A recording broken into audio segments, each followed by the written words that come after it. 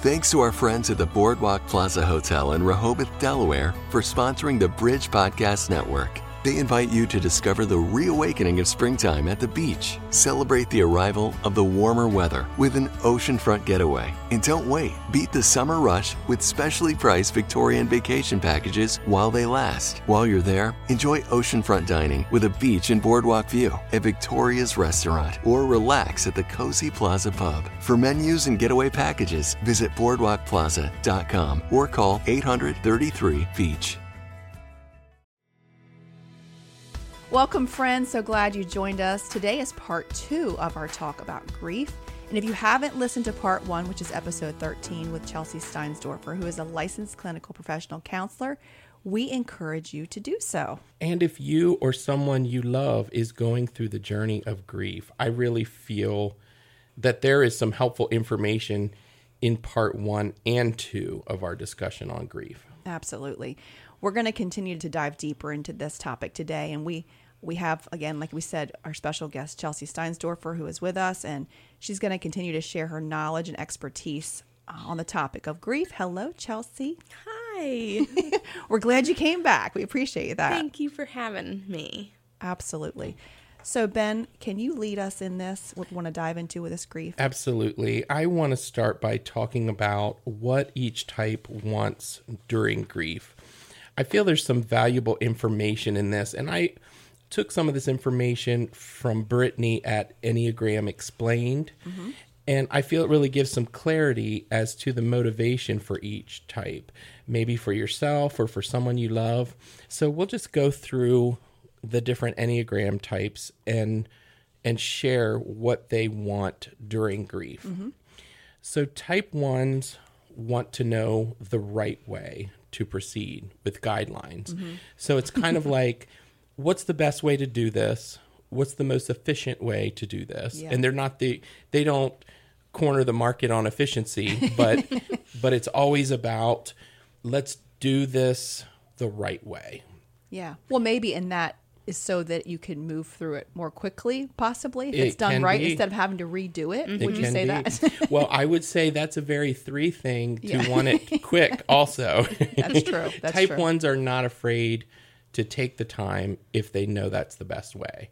And type 3s will do that, but if they don't feel this step is necessary, they might just like, okay, we'll just touch on that real quick and go to the next. You know, it's more about quicker. And so if you have a wing 3, you'll feel this as well. Gotcha. Type 2s want support and approval of others while figuring out how to move forward.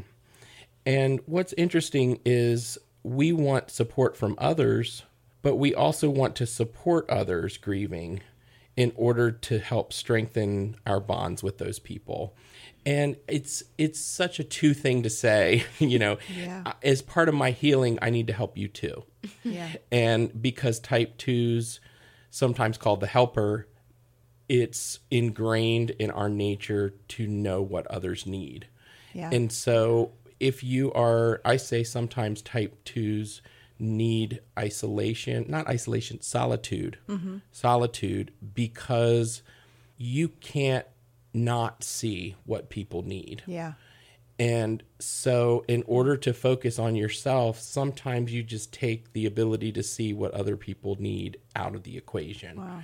And you can just, okay, now I can get down to the nitty gritty of what I need. Yeah, as a type 2 myself, I feel that. I like I mentioned in episode 1, after my dad died, I went right back to work because I wanted to have purpose in my pain. And plus I think it was a good distraction too, but it was like 8 months after he died where I was like, if I don't take a break, if I don't step away, the solitude that you're talking about, I won't be okay. And so that was actually when I took 6 weeks off.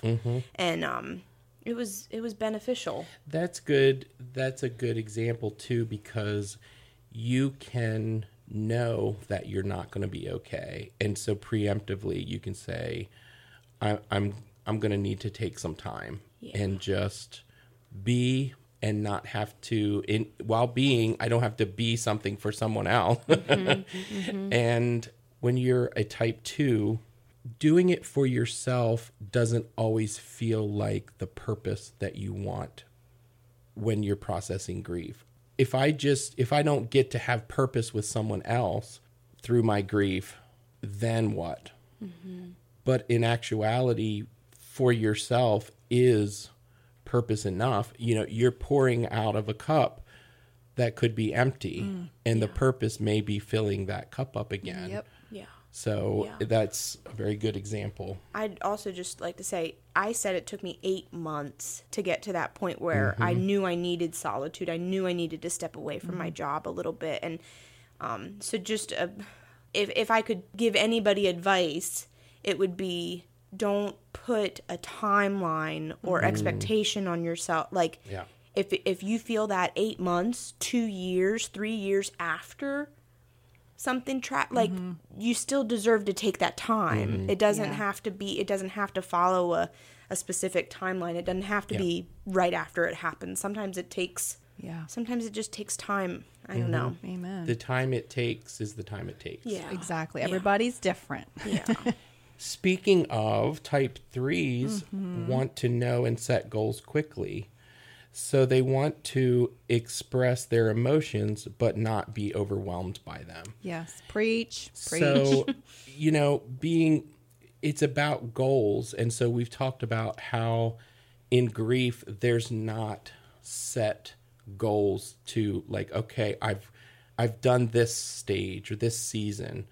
Now I'm on to the next. It's you don't have that. You ever have a task that just keeps going on and you just feel like one day I just want to check something off of my to-do list. I love checking things off my list. It's like the first thing It's a on your joy. list. First thing on your list is to check off make the a list, check,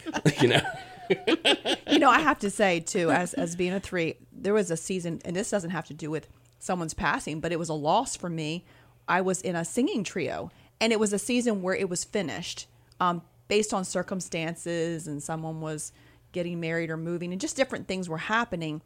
But it was so much a part of who I was, and I was mourning. And I remember just like, it felt like a death because it had come to an end, and it had brought me so much joy. And I was thinking, well, what is my purpose? I thought that was my purpose and that was my thing. But I did find that after that, I let myself mourn. I did. But then I was like, okay, what's next? What's next? Because that's the forward thinking. And I did want to move quickly through it because it didn't feel great. And I was joyful for the friends that were moving on and doing different things, but it was still a loss. And I had to try to process it. And I didn't want to be overwhelmed. So I found things to maybe take my mind off of that. When you said distraction, I'm like, there's a lot of things in my life that I can use as a distraction sometimes to avoid pain. And different people use different things. And there's the addictive type personalities that will use things to numb out the pain. But there's the positive distraction and there's the negative. So planning ahead again for those hard seasons. Yeah. It's okay to have something distract you, but let it be something that serves you well. Yes. Yes. I love that. Type 4s want to discover what is missing, whether within themselves or in the grieving process. They want to fully express and feel their emotions. So, for example, this is the denial season. So my denial isn't intense and passionate, so I must not be going through it correctly. I have to feel the intensity in order to feel like it's being processed well. That isn't, some seasons are more intense than others. Think of the waves. You've got little bitty waves, and then you've got the big mama jama that's gonna, that everybody's rolling around when it's done. Yes.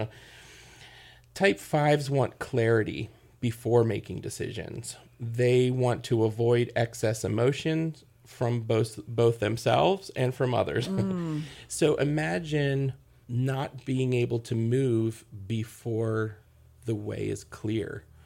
Would you ever move? It's putting a lot of emphasis on, I need to have the clear, logical sometimes you have to work through to find that. Yeah. And so that's something that type 5s can know. You want that clarity, non-emotional clarity. Oh, yeah.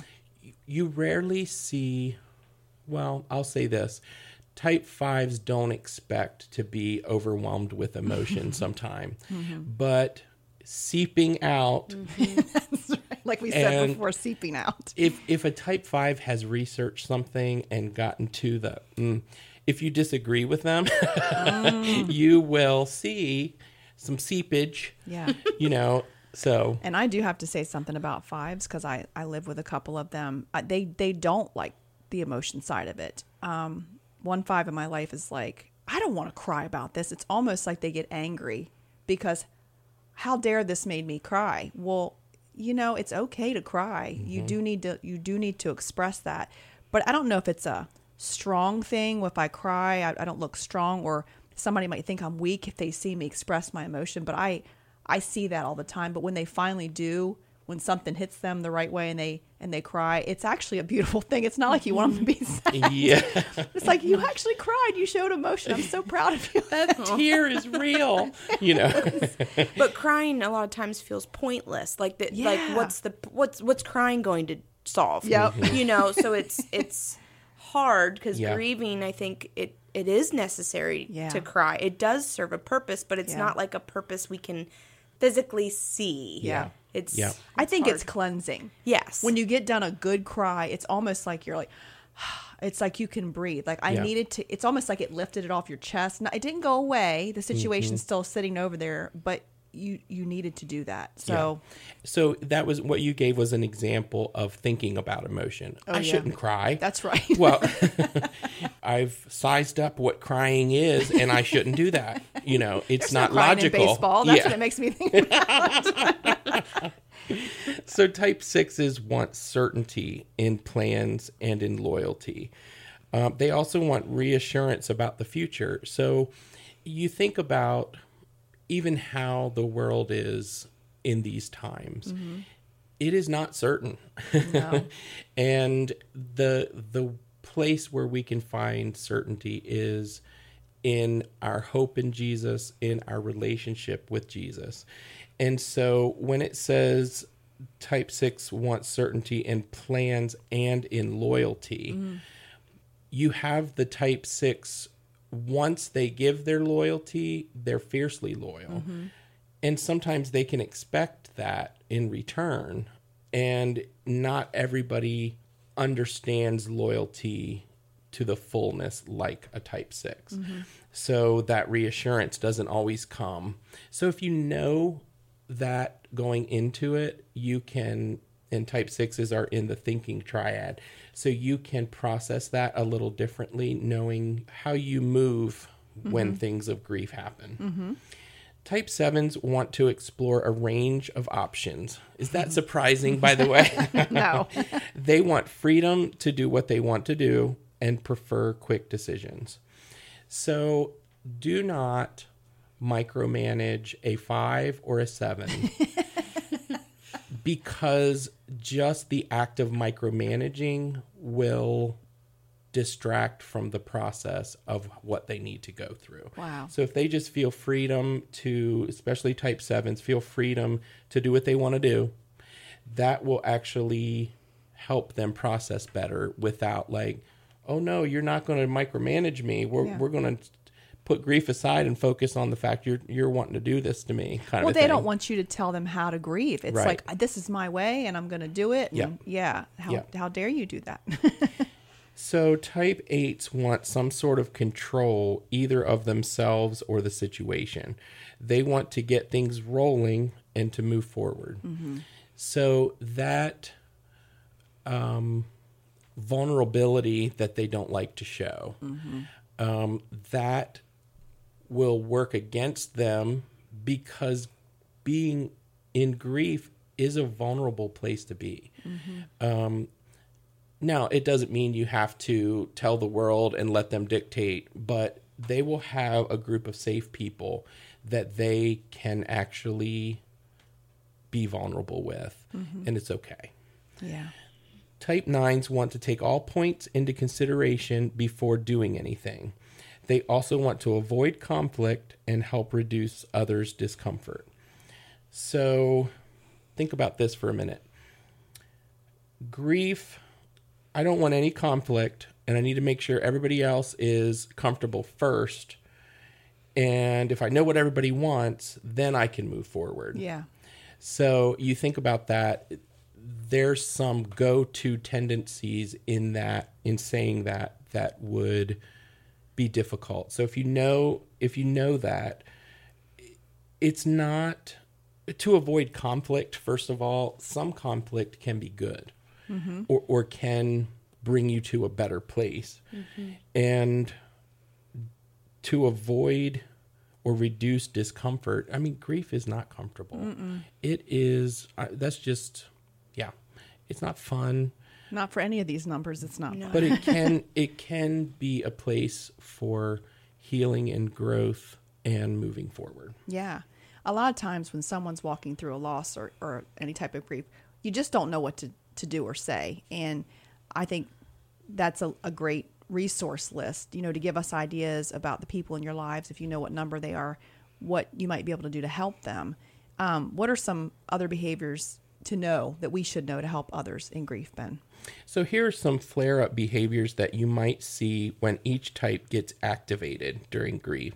When I say activated, that's like going to it can be a trigger word. It can be going to stress in their number. So we talked in previous episodes about triads. Triads are groups of 3 that share common assets and liabilities. And there are 3 triads for what is called the instinctual centers, or the centers of intelligence. So if we say this is the heart center, 2s, 3s, and 4s, and that's also the feeling. So sometimes I think thinking, feeling, doing.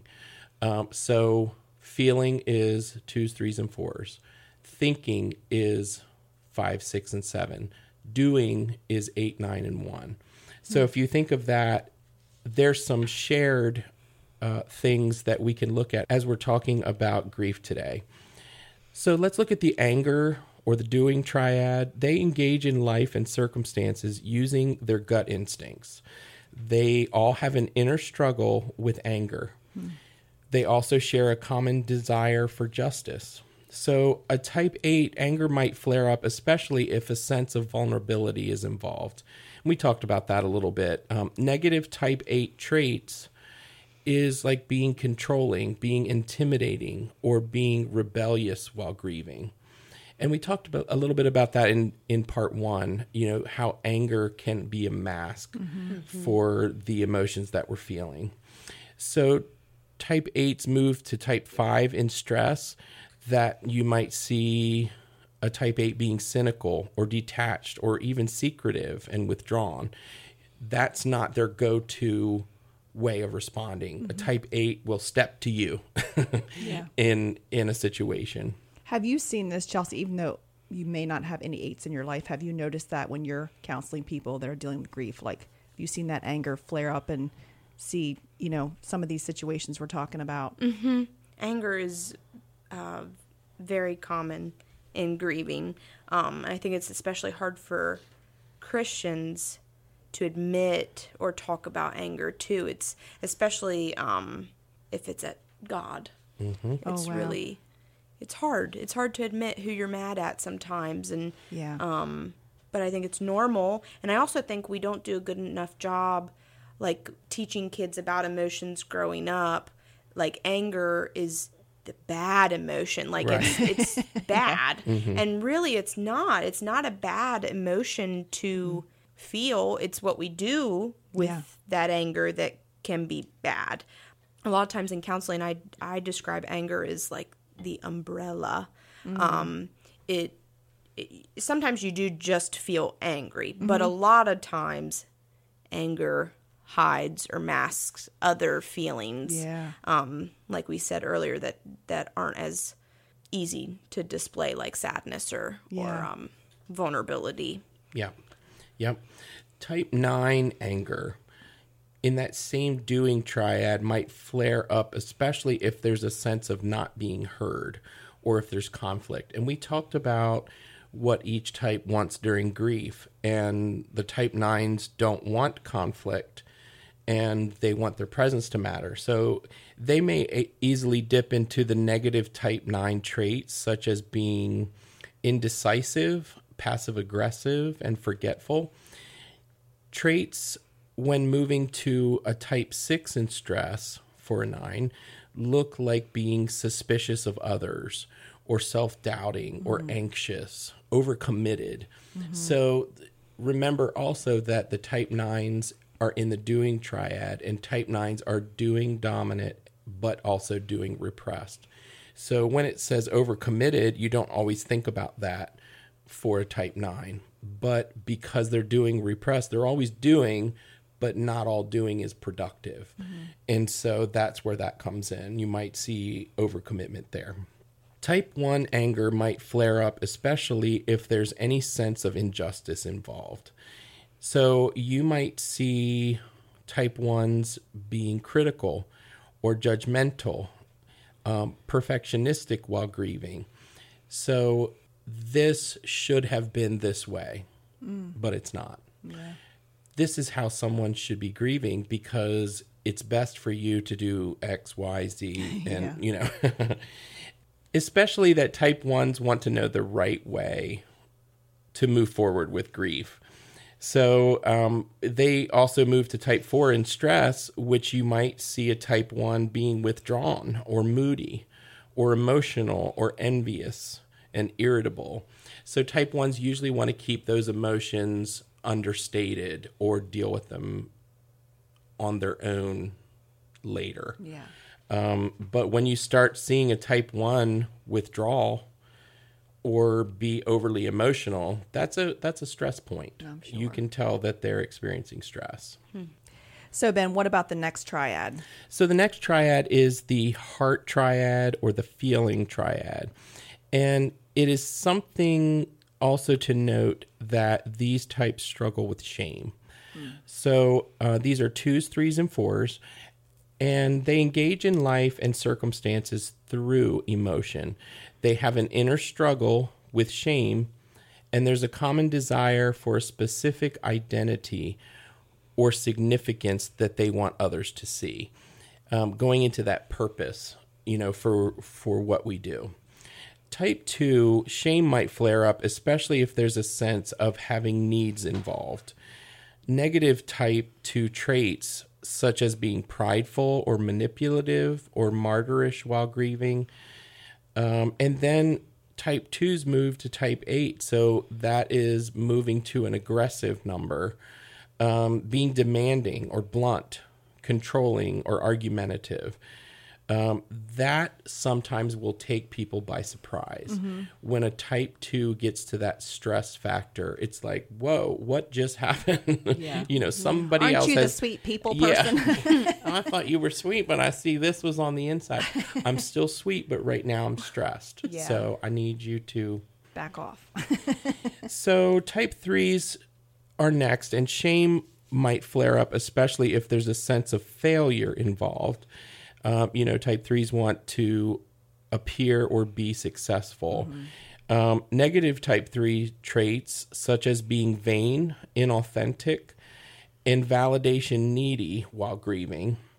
And then when type 3s move to stress, which is type 9 for them, being disengaged or complacent and retreating. So I think about the type 3s that I know, and if they become disengaged or complacent, that is not how they normally deal with things. So I can always tell when my honey is a little stressed because she's a type 3. And so it's harder to make a decision for her. Like type 3s are very good at just, okay, this is what needs to be done. It's usually very apparent. This is what needs to be done, and let's do it. But during that stressful time, you'll see more disengagement and more complacency. So type 4's shame might flare up, especially if there's a sense of rejection involved. And type 4's may be moody, temperamental, and withdrawn while grieving. And so a type 4 moves to a type 2 in stress. And this may be, you might see a type 4 be more people-pleasing or trying to, quote, buy others' love and testing the strength of relationships. And I want to just talk about that for a minute. So type 4s have the push-pull thing that we sometimes talk about. So they'll come towards you, and then later they'll push you away. And that's like the testing, like, are you for real? They want that authenticity to know that it's not just a facade. You definitely have stepped on my toes in that segment because I'm a 3. So yeah, ouch. How about you, Chelsea? Same. Being a 2 myself, it's a humbling but pretty accurate description of me. I am definitely emotion driven, and I struggle with feeling somewhat shameful that part of having my needs met is being validated by others in my grief. And then I struggle with pride, thinking that because I am in tune with my emotions, that I'm coping or processing better than other people who can't admit how they're feeling.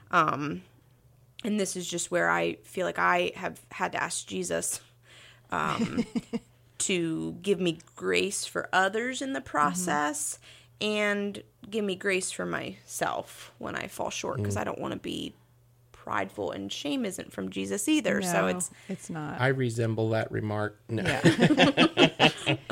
And we all fall short. Let's just put that out there.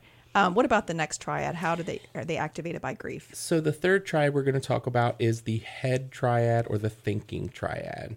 And that's 5, 6s, and 7s. And sometimes you'll notice they can be prone more to anxiety or fear. And their different types will reflect that in different ways. They engage in life and circumstances through mental analysis.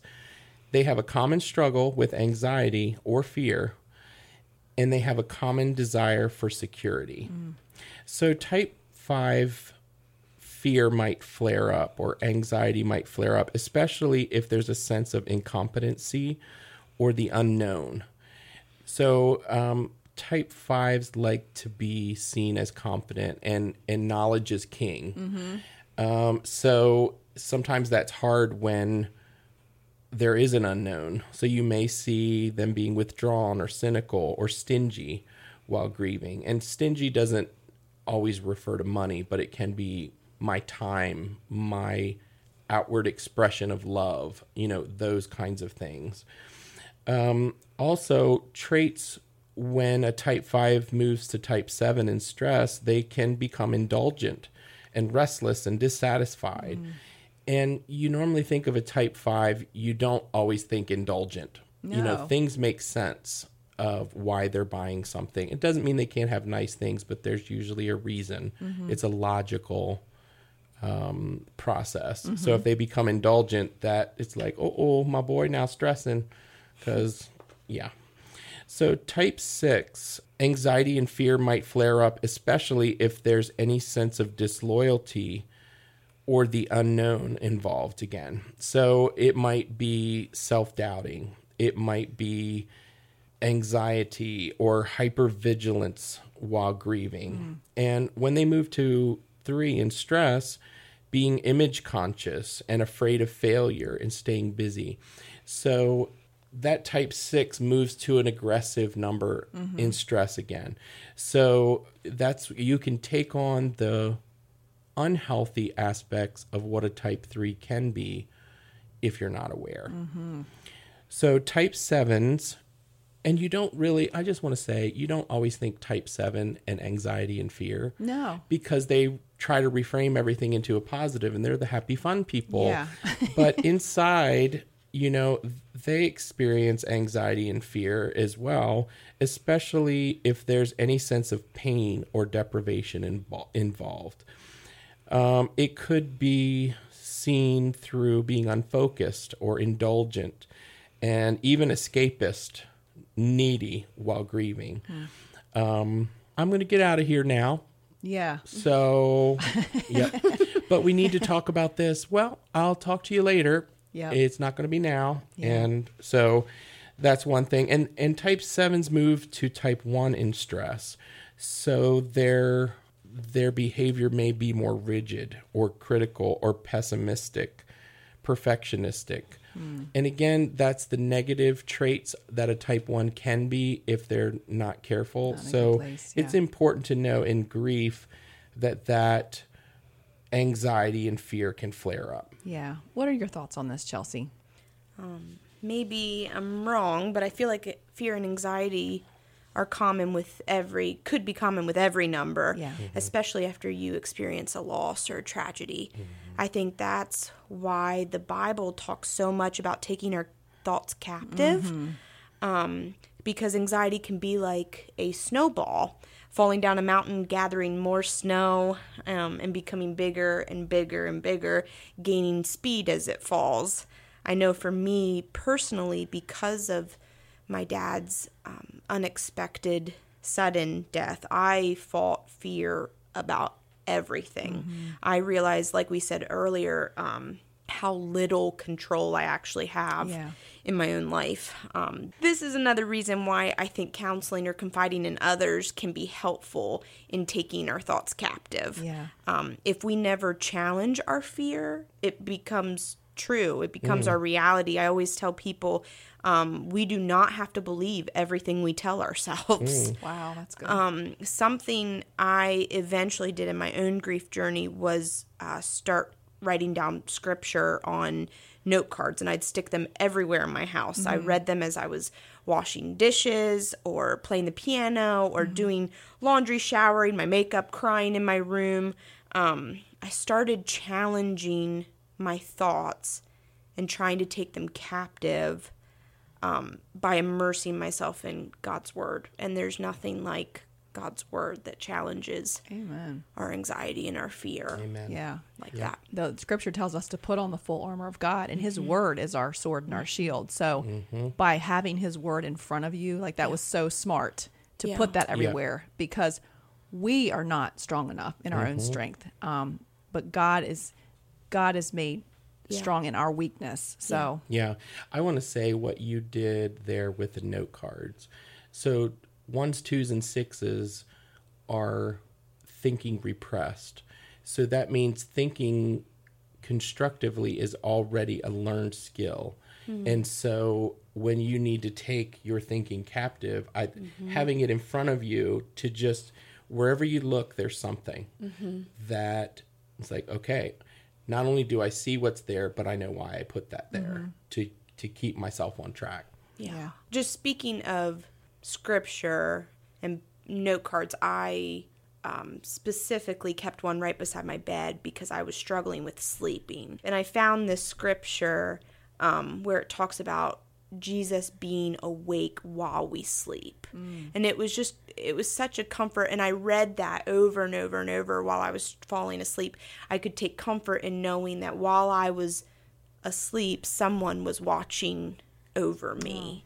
Someone was awake. Someone was guarding me. So it's just, again, it's the importance of just taking our thoughts captive. And I just think scripture is key.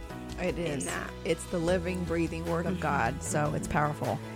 This is a really good spot. We're going to take a quick break. And when we come back, we'll share grief and loss tips for each type. Do your kids love listening to great stories? It can be tough finding a kids podcast which upholds your Christian values. Story Jumpers features exciting, entertaining stories by authors who write from a Christian worldview. Each episode is created with kids in mind. Audiobook clips are followed by a brief author interview your kids will find fascinating. This is a podcast for kids. Subscribe to Story Jumpers wherever you listen to podcasts. Story Jumpers is a member of the Bridge Podcast Network.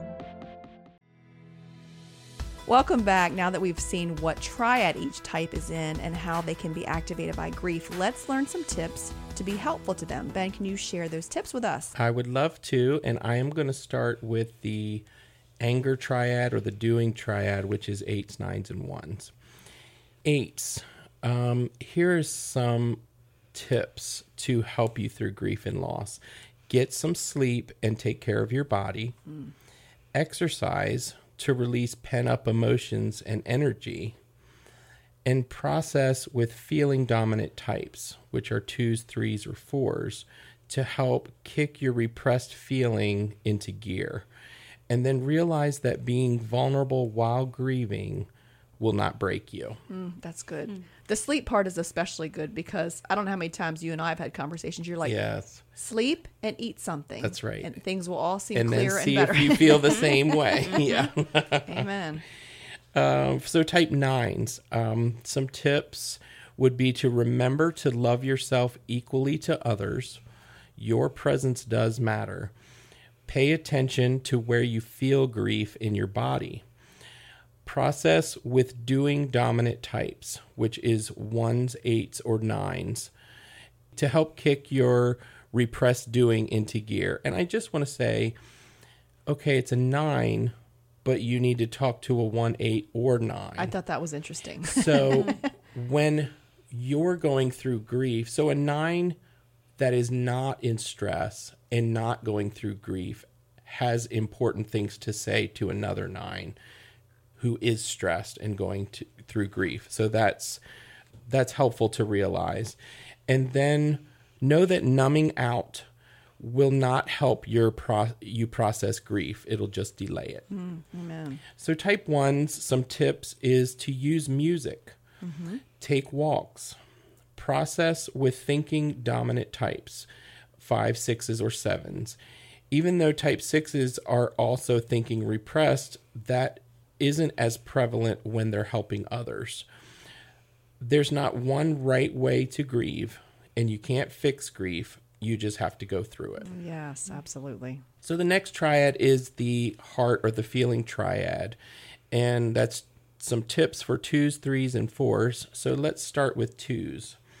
Pay attention to your needs, not just the needs of others.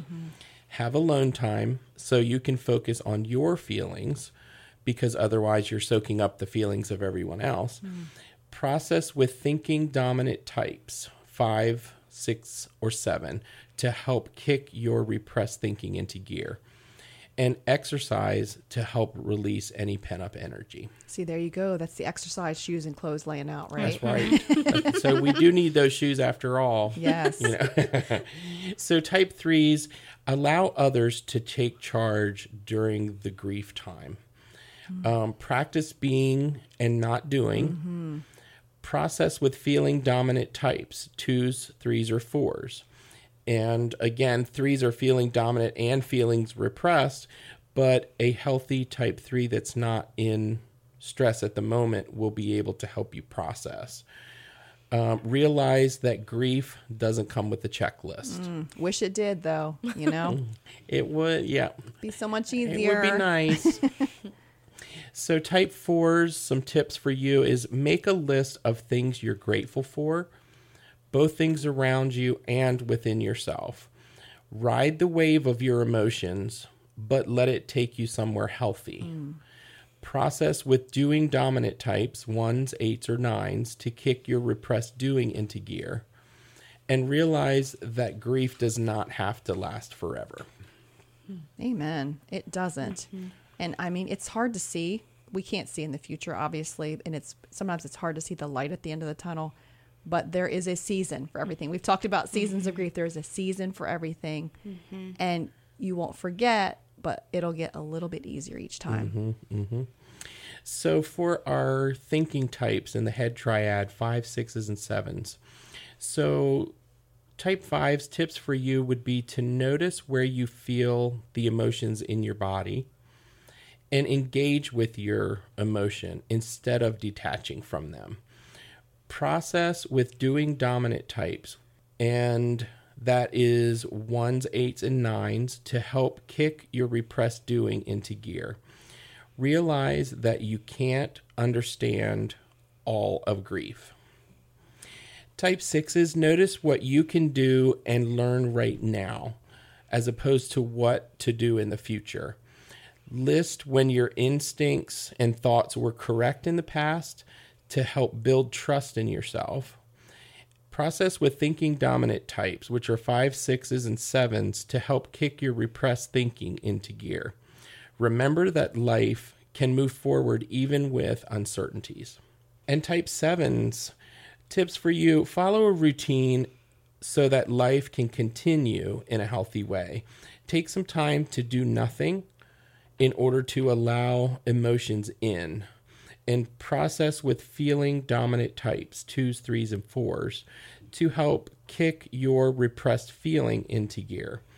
Realize that fully grieving involves allowing the negative and painful emotions. Mm-hmm. Yeah. This has been some deep stuff. I mean, Chelsea, I would love for you to share again for those that may have missed this, but if somebody needs a counselor, what should they do? Where should they go? A great resource if you're looking for a counselor is psychologytoday.com. You can put in your insurance information and what specifically you're looking for. Another resource is betterhelp.com. And that, again, is online counseling that connects you with any therapist in the world. Both good resources. Yeah. And I think the more we talk about it, the more we talk about mental health or therapy or grieving, like word of mouth goes so far too. So if you have a therapist that you love, talk about it. Yeah. Recommend them to your friends. And again, don't hesitate if you're not ready for therapy to reach out to pastors or friends that maybe specifically have gone through something similar. Yeah. And remember, it's okay to not be okay. Yes. Like you can't put yourself in a box and go, well, because I'm this type or whatever, I shouldn't feel this or I shouldn't feel that. We're all going to feel grief, and we're all going to experience grief in some way or another, whether it's a loss of a person or a loss of a dream maybe that you even had. I mean, there's so many different losses that we experience. Thanks so much for joining us. Thank you to Chelsea Steinsdorfer, who brought her expertise and her sweet little personality in here today. We appreciate that. There's just been a lot of wisdom and great nuggets that between part 1 and part 2 of these podcasts. And I hope that you found some nuggets to help you in your season of grief.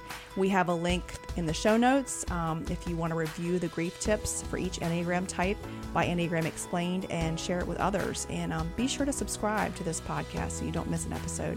And as always, if you're not sure where you are, where to start, you can learn more about the Enneagram. Refer to episode 2 to find out more. And if you have any questions for us, let us know, and we might even share your question in an upcoming episode. See you next time. God bless.